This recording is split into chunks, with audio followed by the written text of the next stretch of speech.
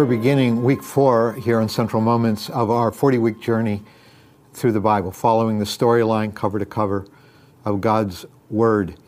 And today we come to a subject that if any of us have faith that is at all been deepened, we all understand what it is to work through a crisis of faith or have our faith tested.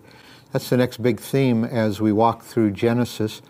Back where we left off last week in talking about Noah in Genesis 6 and verse 10, Noah had 3 sons, Shem, Ham, and Japheth. And the next few chapters of Genesis will track the descendants of Shem until eventually in chapter 12 we get to Abram, whose name is later changed to Abraham, the father of many nations. We encounter Abram, first of all, in the present-day country of Iraq. And chapter 12, verse 1 says, "The Lord said to Abram, go from your country, your people, and your father's household to the land that I will show you. I will make you a great nation, and I will bless you, and I will make you great, and you will be a blessing." Well, that land that he would eventually lead him to would be the Promised Land, or the land of Israel. We call it the Promised Land because God would promise that land to Abraham. In the process, God promised to Abraham that you will have descendants that will bless the whole world, and nations will come from you. The problem was Abraham and Sarah were barren. Sarah was barren; they were unable to bear children until very late in their lives, and it was a miraculous child God gave them. It was Isaac, and it was through Isaac that the promises of God were going to be fulfilled.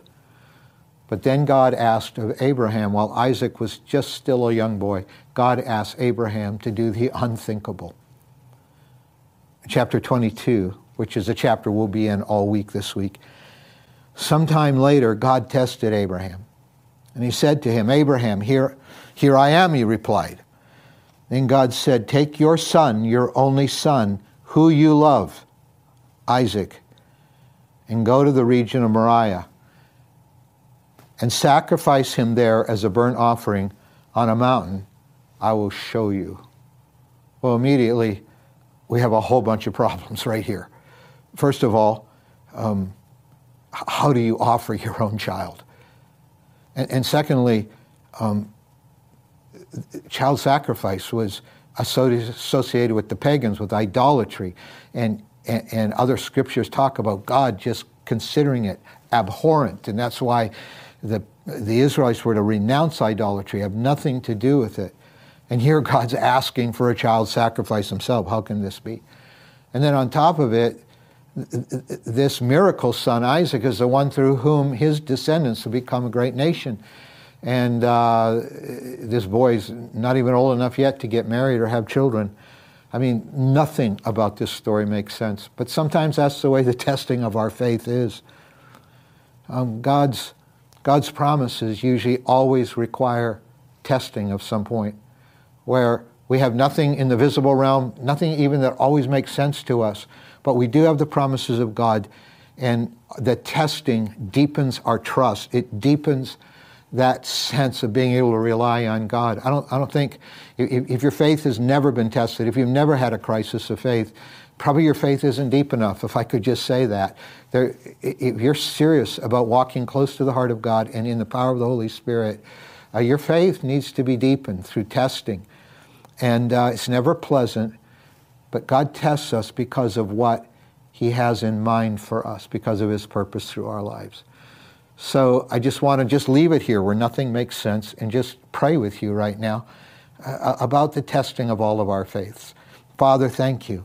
Thank you for faith in Jesus Christ that we can participate in today, your miracle son who died in our place and rose from the dead. Thank you for the living resurrection spirit, his spirit that lives in us. Thank you for the gift of faith you've given us when we came to know you. But Lord, we just pray you'll teach us to trust you more and more, even though there may be painful testings, even though compared to your promises, nothing seems to be making sense, like with Abraham. My God, I just pray, Lord, we just give our faith lives to you. We give our trust to you. And we pray you'll deepen it and refine it in the name of Jesus Christ so that we can be ready for those supernatural things that you have for us. We open our hearts to you. If we're in the middle of a test, give us grace, give us hope today. And we love and thank you in Jesus' name. Amen.